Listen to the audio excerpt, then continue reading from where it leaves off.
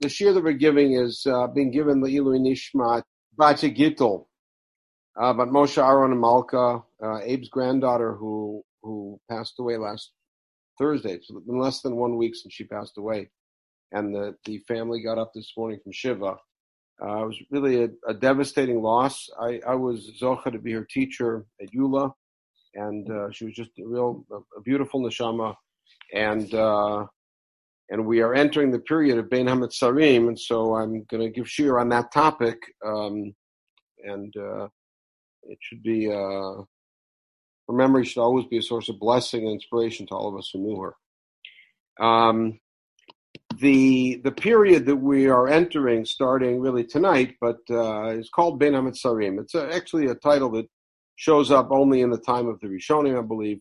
Certainly not mentioned anywhere in the Gemara, but it's based on a pasuk in Eicha Korodfeha Hisigu HaBein HaMetzarim, that her enemies caught up with her between the narrow straits.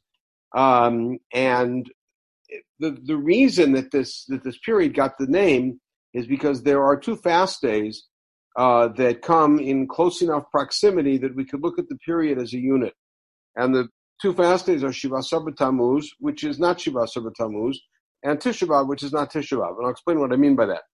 If you look into the reports in the Tanakh about the breaching of the walls of Jerusalem, which is the only explicit event that takes place that we're fasting for tomorrow, and I'll explain what I mean by explicit, we will see that in one place it seems to be the 9th of Tammuz. There seems to be another date given, not the 17th of Tammuz.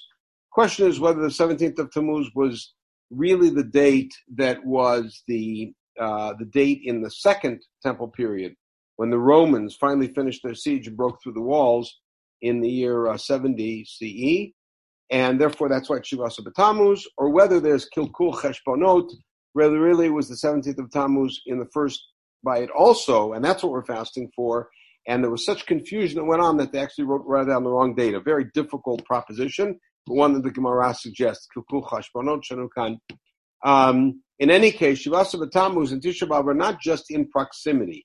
It's not just sort of serendipitous that these two fasts come close enough that we can sort of pin the whole period together. The two fasts are essentially related because what started on Shiva Asar B'Tammuz ended on Tisha B'Av. And what started was that both in Bayit Rishon and Bayit Sheni, sometime in Tammuz, maybe Shiva Asar B'Tammuz, maybe a little earlier, the walls of the city of Jerusalem were broken down. The siege had finally given way. And over the course of the next 3 weeks, there was a systematic destruction of the city until finally, on or about Tisha B'Av, maybe the 10th of Av, all of the major buildings, most notably, of course, for us, the Beit HaMikdash, was destroyed. So Chazal already picked up on the parallel between the two, because from a halachic perspective, Shiva Asar B'Tammuz is not linked to Tisha B'Av. It's actually linked to Tzom Gedalia and Asara B'Tevet as what is commonly called, quote-unquote, minor fasts. It's a little bit of an unusual term, but they are called that way because relative to Tisha B'Av, that both includes a whole component of Avelut, and also relative to the timing of Tisha B'Av, which is that Tisha B'Av is a 24-and-a-half-hour fast, 25-hour fast, and as opposed to Shiva Asar B'Tammuz and Asar B'Tevet and Tzom Gedalia, which are just daytime fasts. So it's considered a minor fast. Nonetheless, Chazal linked Shiva Asar B'Tammuz to Tisha B'Av in this Mishnah. When we get closer to Tisha B'Av, this will be the first year in a long time that we'll actually have shiurim together, because I'm not going to Israel this year in the summer. We'll take a look at Tisha B'Av itself, and also at the issue of the four fasts as they show up in the Nevi'im in Sefer Zechariah. But for right now, we're going to take a look at this component. The Masechet Ta'anit, the Masechet of Mishnah, which is mainly focused, believe it or not on the fast days that we think of as fast days. Something that up until this spring, many people were unaware of is that fast days chiefly operate in halakha as responses to current events. And there were some people who were aware a couple of years ago when we had a really bad drought that there were some people who were fasting. But when Corona started as an event, there were people who were calling for a Tanit Tzibur, and some of the people became more aware. When you study Masachet Tanit, you see that Masachet Tanit is basically built around Beit Din reacting typically to drought, but then to other things, including plagues, and calling for fast days on Mondays and Thursdays with a certain calendar system to it. And only at the very end of Masachet Tanit do we get into the historical fasts. And the only historic fasts that are really mentioned is Tisha B'Av, and sort of on its coattails, Shiva Asar B'Tammuz. And so this Mishnah, which begins the end of Masachet Tanit, which you see the topic sentence of the Mishnah in red in source 1, reads as follows: Chamishan Dvarim Er'u et Avotenu b'Shiva Asar B'Tammuz v'Chamisha b'Tisha B'Av. So there's 5 things that happened to our ancestors on Shiva Asar B'Tammuz, and 5 that happened on Tisha B'Av. Now, right away when you hear this, there's 2 things that can surprise you. The first thing that surprises you is, I didn't know Shiva Asar B'Tammuz was such a big deal. I know that Tisha B'Av is B'chial V'Dorot. I know that throughout history, we've always pointed to all sorts of things going to 1492 and 1914, and all sorts of terrible things that have happened on Tisha B'Av. I didn't know that Shiva Asar B'Tammuz had such a mark to it.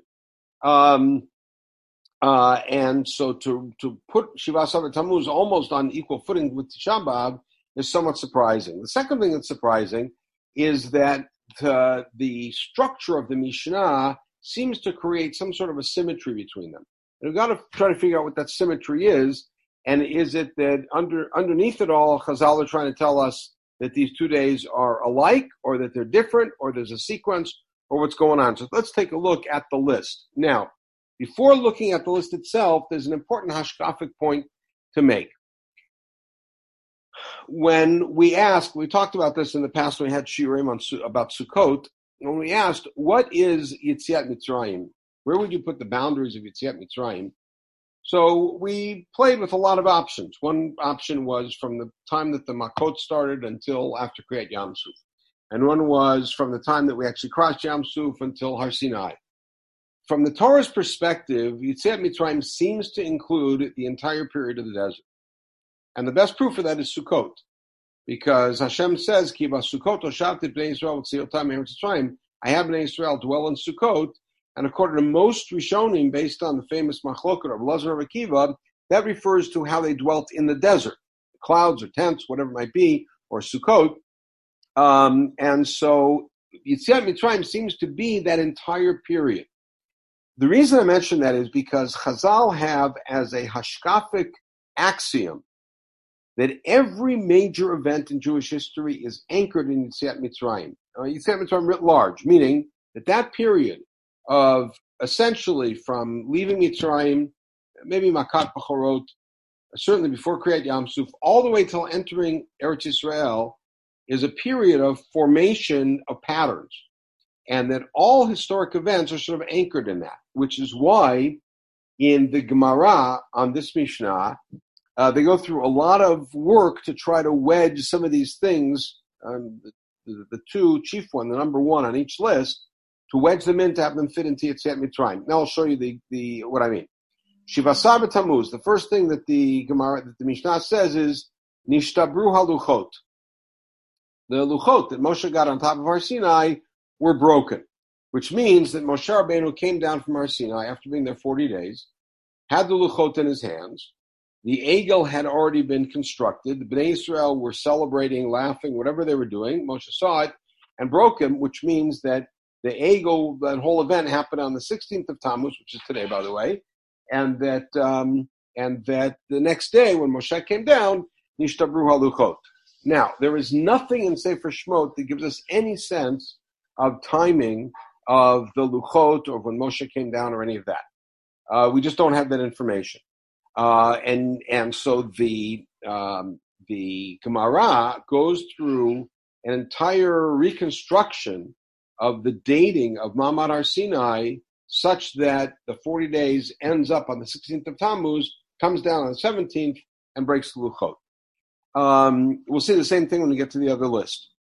Chazal then tell us, Batel HaTamid, that a particular time in history, and we don't know when, the Korban Tamid was stopped, which means the Korban Tamid, which is brought every morning and every evening in the Mikdash, every morning and every late afternoon in the Mikdash. Corresponding to that, we have Shachar and Mincha. At one particular point was stopped. We don't know if it means it was stopped and it was never brought again, which means the last Korban Tamid that it was ever brought was brought on Shiva Sabbat Tammuz in some year, maybe 70, maybe 69, or whether at a particular point in history, earlier on, maybe during the Hasmonean period, there was a cessation of the Korban Tamid. We don't know. Hovka'ah ha'ir, that we know. We know that the walls are broken down. The walls of Yerushalayim are broken down. And now we have another statement, which again, historians don't know what to do with it, and Chazal aren't exactly sure. Saraf apostomos et Torah. Some guy named Apostomos, evidently a Hellenistic general of some sort, publicly burned the Torah. Doesn't say where, doesn't say when, we don't know. And then we have the fifth item, which is V'hamid et Tzelem b'Heichal, or according to some versions, Hu Amad Tzelem b'Heichal. And the difference is, if we read Hamid, then that means it's still Apostomos. Apostomos did two terrible things. On Shiva Sabbat Tammuz, he burnt the Torah and he put an idol up in the Heichal, in the Mikdash. If we read it Hu Amad, it's a passive, and it means somebody else at some different period. Atzelim was put up in the Heichal. Many people believe that that's referring to Antiochus Epiphanes Theos IV, the famous bad guy from Hanukkah, who had his image put up in the Mikdash in the year 167 BCE. Parenthetically, that doesn't work with what we know from history, because in Maccabees 2, chapter 10, it tells us that he actually put it up on in December 25th, actually, which is why 25th of Kislev, 3 years later, etc. But in any case, that's the list. Now, the first thing to ask is, are all of these things such momentous events? Are they such momentous events they warrant a fast? Is it the combination of these events that warrant a fast? Is there something else going on? And then, why these five? Do these five have anything in common? So let's look at the other list, and then we'll analyze it. And the English translation of all of them is below. Now, I mentioned that Chazal do a lot of work to make the calendar work with this, because again, we have very, very few dates in the Torah of actual events that took place. I remember that the biggest sin, judged from a perspective of biggest consequence, that happened in the desert was the Meraglim, what we call the Meraglim. Because the consequence was that really they're all going to die. The relaxation of it was, we'll let you have kids before you die so that your kids will come into the land. But really the Gzerah was to destroy everybody. And so that decree happened on Tisha B'Av according to this. There is nothing in the story of the Meraglim that gives us a date. The closest thing that we have is that when the Meraglim were sent, which is 40 days earlier, it says it was Yimei Bikurei Anavim, the beginning of the grape harvest. Doesn't tell us when it is. Actually, it seems to put it later in the summer. But the Gemara here goes through a very detailed calendar reconstruction to somehow end up with the Meraglim arriving back on the 8th of Av, and then by Vayivku ha'am b'layla hahu, that night everybody wept, and God made a decree. That night was Tisha B'Av, the famous statement of Rabbah that God said, "Atem bochim b'chiyah al chinam, ani kovei alachem b'chiyah l'dorot." You are crying for naught. I'll give you what to cry for. Tonight will be a night of weeping forever. And they wept at night, which is why our custom is only to read Eicha. Most of our Idot is to read Eicha only at night. And the idea of staying up at night and weeping based on the Pasuk and Eicha, all from that. And again, the notion that every major Jewish event is anchored in Yetziat Mitzrayim. So therefore, the breaking of the walls of Yerushalayim and everything that goes along with that on the right-hand list is all anchored in the breaking of the tablets. And the destruction of the Beit HaMikdash and everything that goes along with the left-hand list is all anchored in the decree against our ancestors coming to the land. So we got to figure out how these things work together. So item number 2 and item number 3 of Tisha B'Av are the ones that we actually have a date for, more or less. Charev Habayit Barishona Uvashniya, the Beit HaMikdash destroyed the first time and the second time. Right? It's the building gets rebuilt, but the building was destroyed for the first time on Tisha B'Av in the year 586 BCE. Again, the text a little unclear, 7th of Av, 10th of Av. And the second one is a Machloket among the Chachamim, the 9th or the 10th, and it was destroyed. Nilketab Beitar.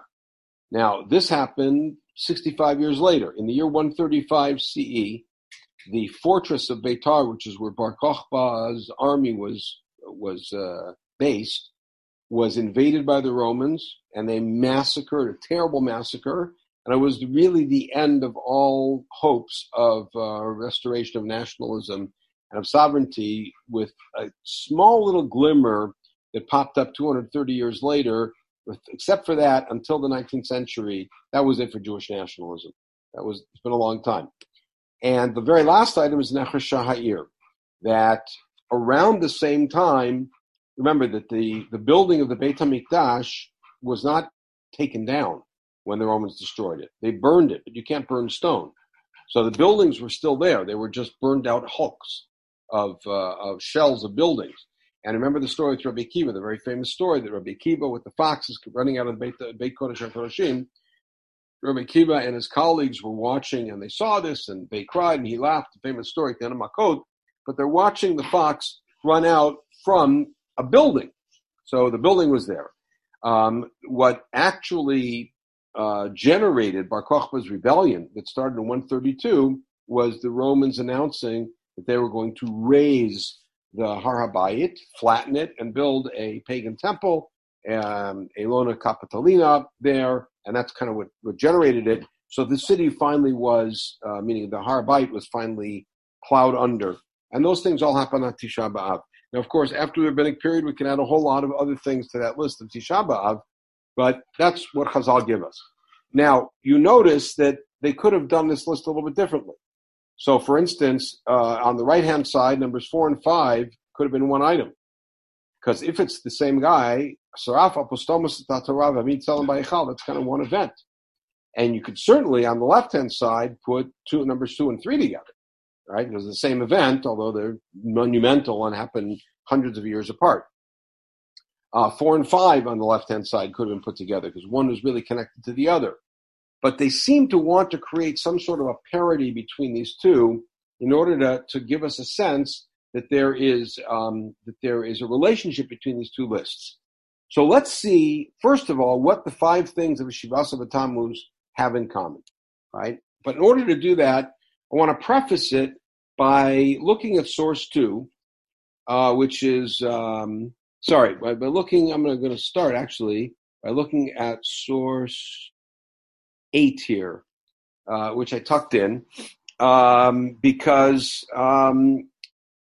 this is something we're all familiar with the source, but the source actually speaks to us about a critical sequencing of what we as Am Yisrael have to do. You know, you have a goal in life. The goal in life is to succeed in areas A, B, and C. Family, business, involvement in public affairs, whatever it may be. And you also know that you have certain goals you have to attend to. I still remember when I was still in yeshiva, I was invited, one of the years I was in yeshiva, Simchas Torah in yeshiva was a very, very big thing. Very festive, very intense. And one year I was invited to go help out with a small community that didn't have a lot going on. I asked a friend of mine what he thought, and he said, you know, you're going to have many, many years to do that. Right now, your job is to soak it all up, stay in yeshiva and soak it all up.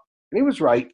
And, you know, there's times in which you have to really sort of incubate and get all of your training and get all of the intense emotional experience and everything else, and then take that and move out. You can't start by moving out. You have to start by gaining a lot, and then you have something to give. In the same way, you take a look in source 8 at Abraham's mission. Abraham's mission, as we all know, in blue, is to be a blessing for the rest of the world. And yet, how does it start? Lech lecha, which the most literal meaning of that means you go alone. I have to leave everybody behind. There I'll turn you into a big nation. You alone into a big nation. Whether Abraham actually fulfilled that exactly or not, something we've talked about in the past. I'll make your name great. And then what will happen when your name is great? After all those years of solitude, all those years of fighting the good fight alone, then heyeh bracha, then you'll be a blessing to others, and then avracham barchacham kalacha, or anybody who blesses you, I'll bless, etc. You'll suddenly be integrated with a lot of other people, and you'll have a relationship with them, and most of them are going to bless you, and I'll bless them. And at the end of the road, the whole world's going to be blessed through you. But it starts by you working on your own. You take a look in Bilam's brachot. Bilam tried to curse us. In the meantime, Bilam actually blessed us. And Bilam's brachot, which there are essentially three of them, follow an interesting sequence. There's three sets of brachot, and then the fourth one is when Bilam turns voluntarily and says to Balak, let me tell you what's going to happen at the end of days. So the first bracha is focused on Am Yisrael being absolutely isolated. Hen Am levadad yishkon.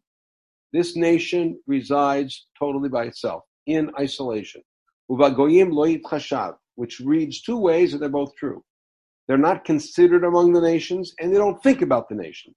Meaning, nobody in the nations thinks about them. They think they're nothing, and they don't care what the nations think. They're on their own.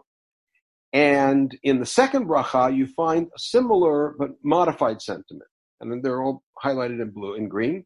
Hein am kalavi yakum. Now notice the parallel. Hein am levadad yishkon and hein am, the same beginning, tells you, I want you to link these together. Kalavi yakum v'chari nasa. Rises up like a lioness, which means that she still has an antagonistic relationship to those around her, but she's still starting to connect to them.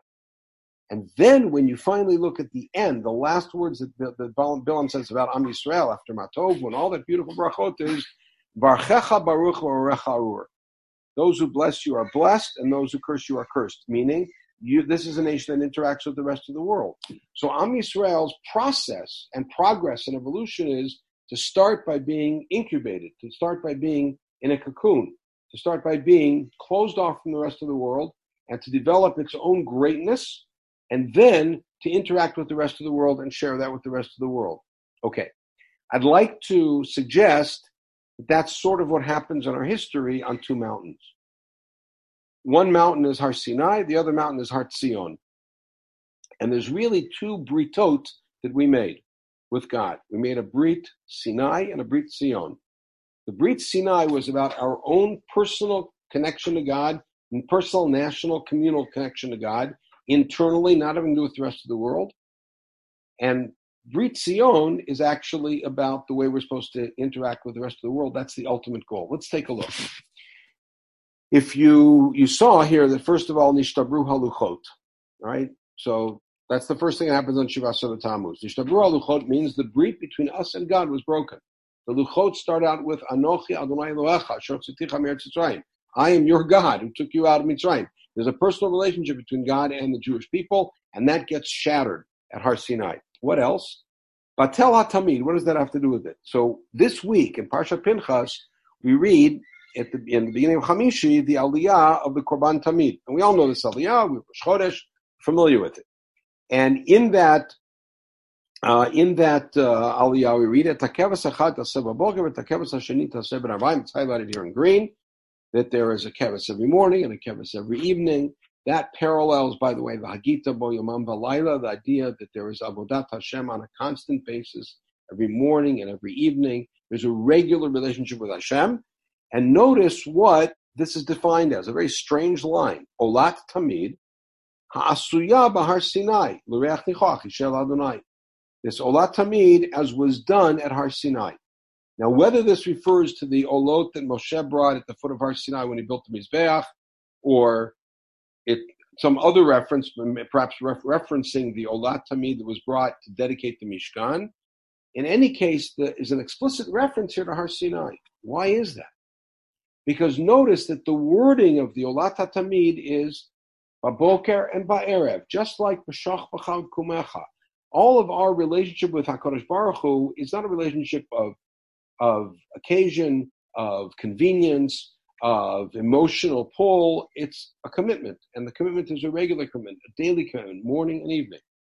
And so Talmud Torah works that way, Tefillah works that way, the Korbanot work that way, and that's the Brit of Sinai, a Brit of constancy and of regular contact. Okay, So the second item here, Batel Tamid, suddenly the Korban Tamid suddenly represents to us that special component of Har Sinai, and that was stopped on Shivasa B'Tammuz. What about breaking the walls of the city, which we said happened really in both destructions of Yerushalayim? The walls of the city were broken through on Shivasa B'Tammuz.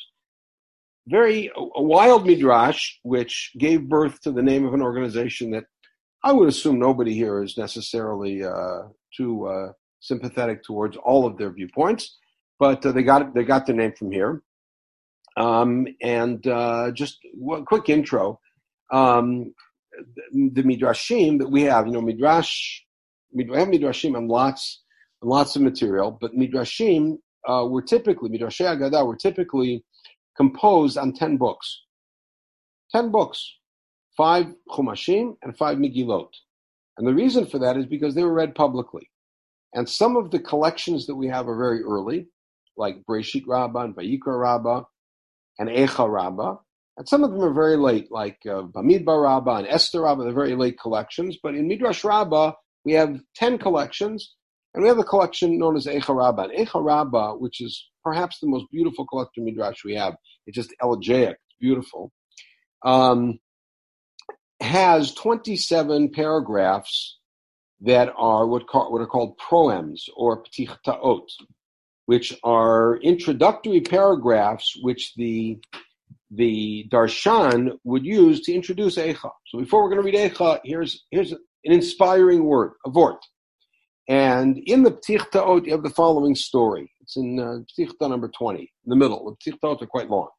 Rebbe here doesn't mean Rabbi Yehuda Anasi, it actually means Rabbi Yochanan.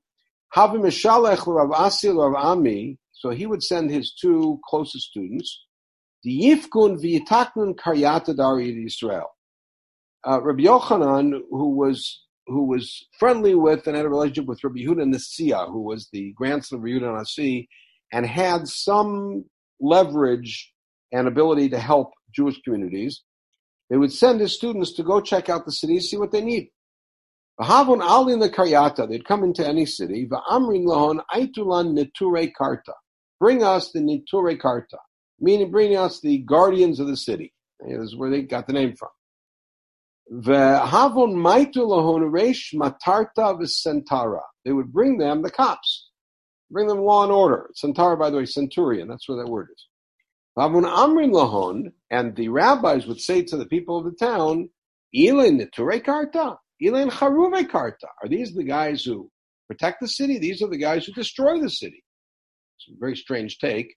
Amr Lahon, so the people of the city said to them, Uman Inun Ture Karta, who really are the guardians of the city? Amr Lahon, Elu Sofrim Umishnim. These are the teachers. Shehem Hogim Umishanim Umishamir Tatorah B'Yom V'Layla. Who teach and guard the Torah day and night. And again, the idea of studying day and night. Now, the notion here is romantic. It's beautiful kind of imagery that what really guards the city is the study of Torah. But it speaks to a much deeper truth, which is something that we all understand, that the security of a city is not based solely on, or even chiefly on, the armaments that are at the gate, but rather on the sense of harmony and the sense of ideals, etc., which animate the populace.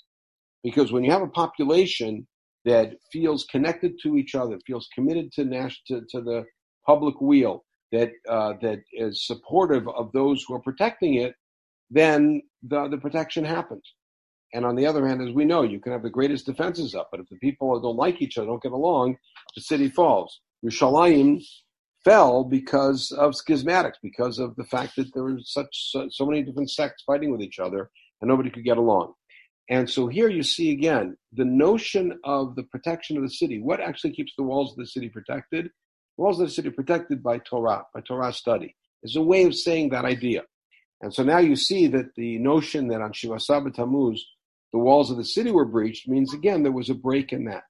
Now, burning the Torah publicly and putting an idol up, which is just so reminiscent, putting an idol up in the Heichal, look at that, look at Egel HaZahav at the foot of Har Sinai, and you just see a replica of it.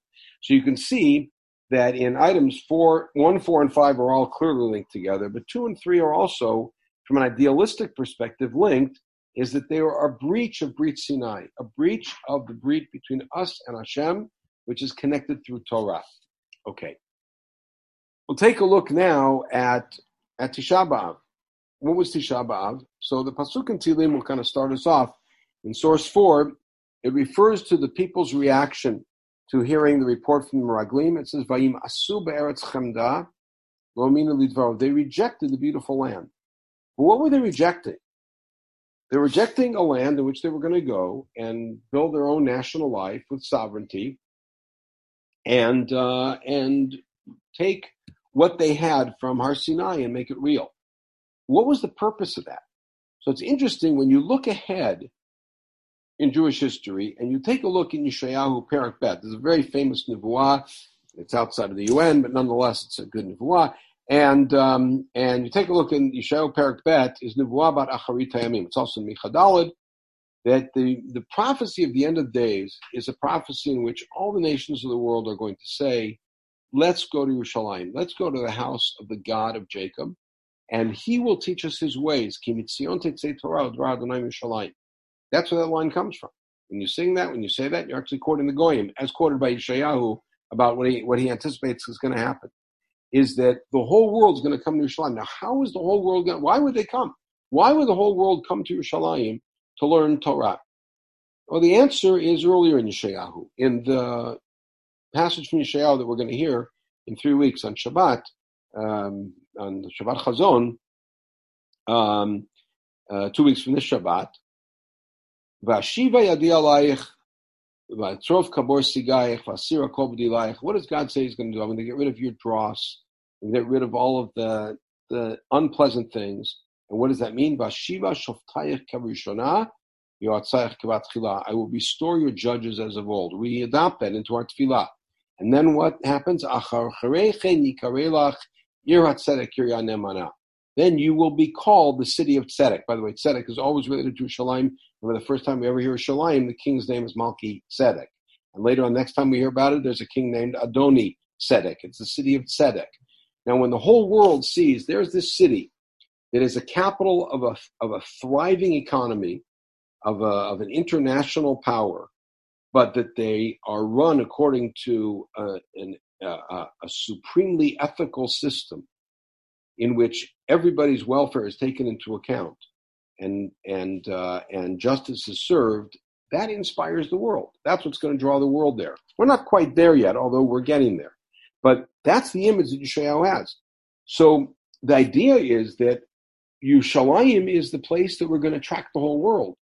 Sinai is the place where we had our private meeting with God. Sinai is compared in Chazal to a chuppah, a private place, a private area where it's just us and HaKadosh Baruch Hu.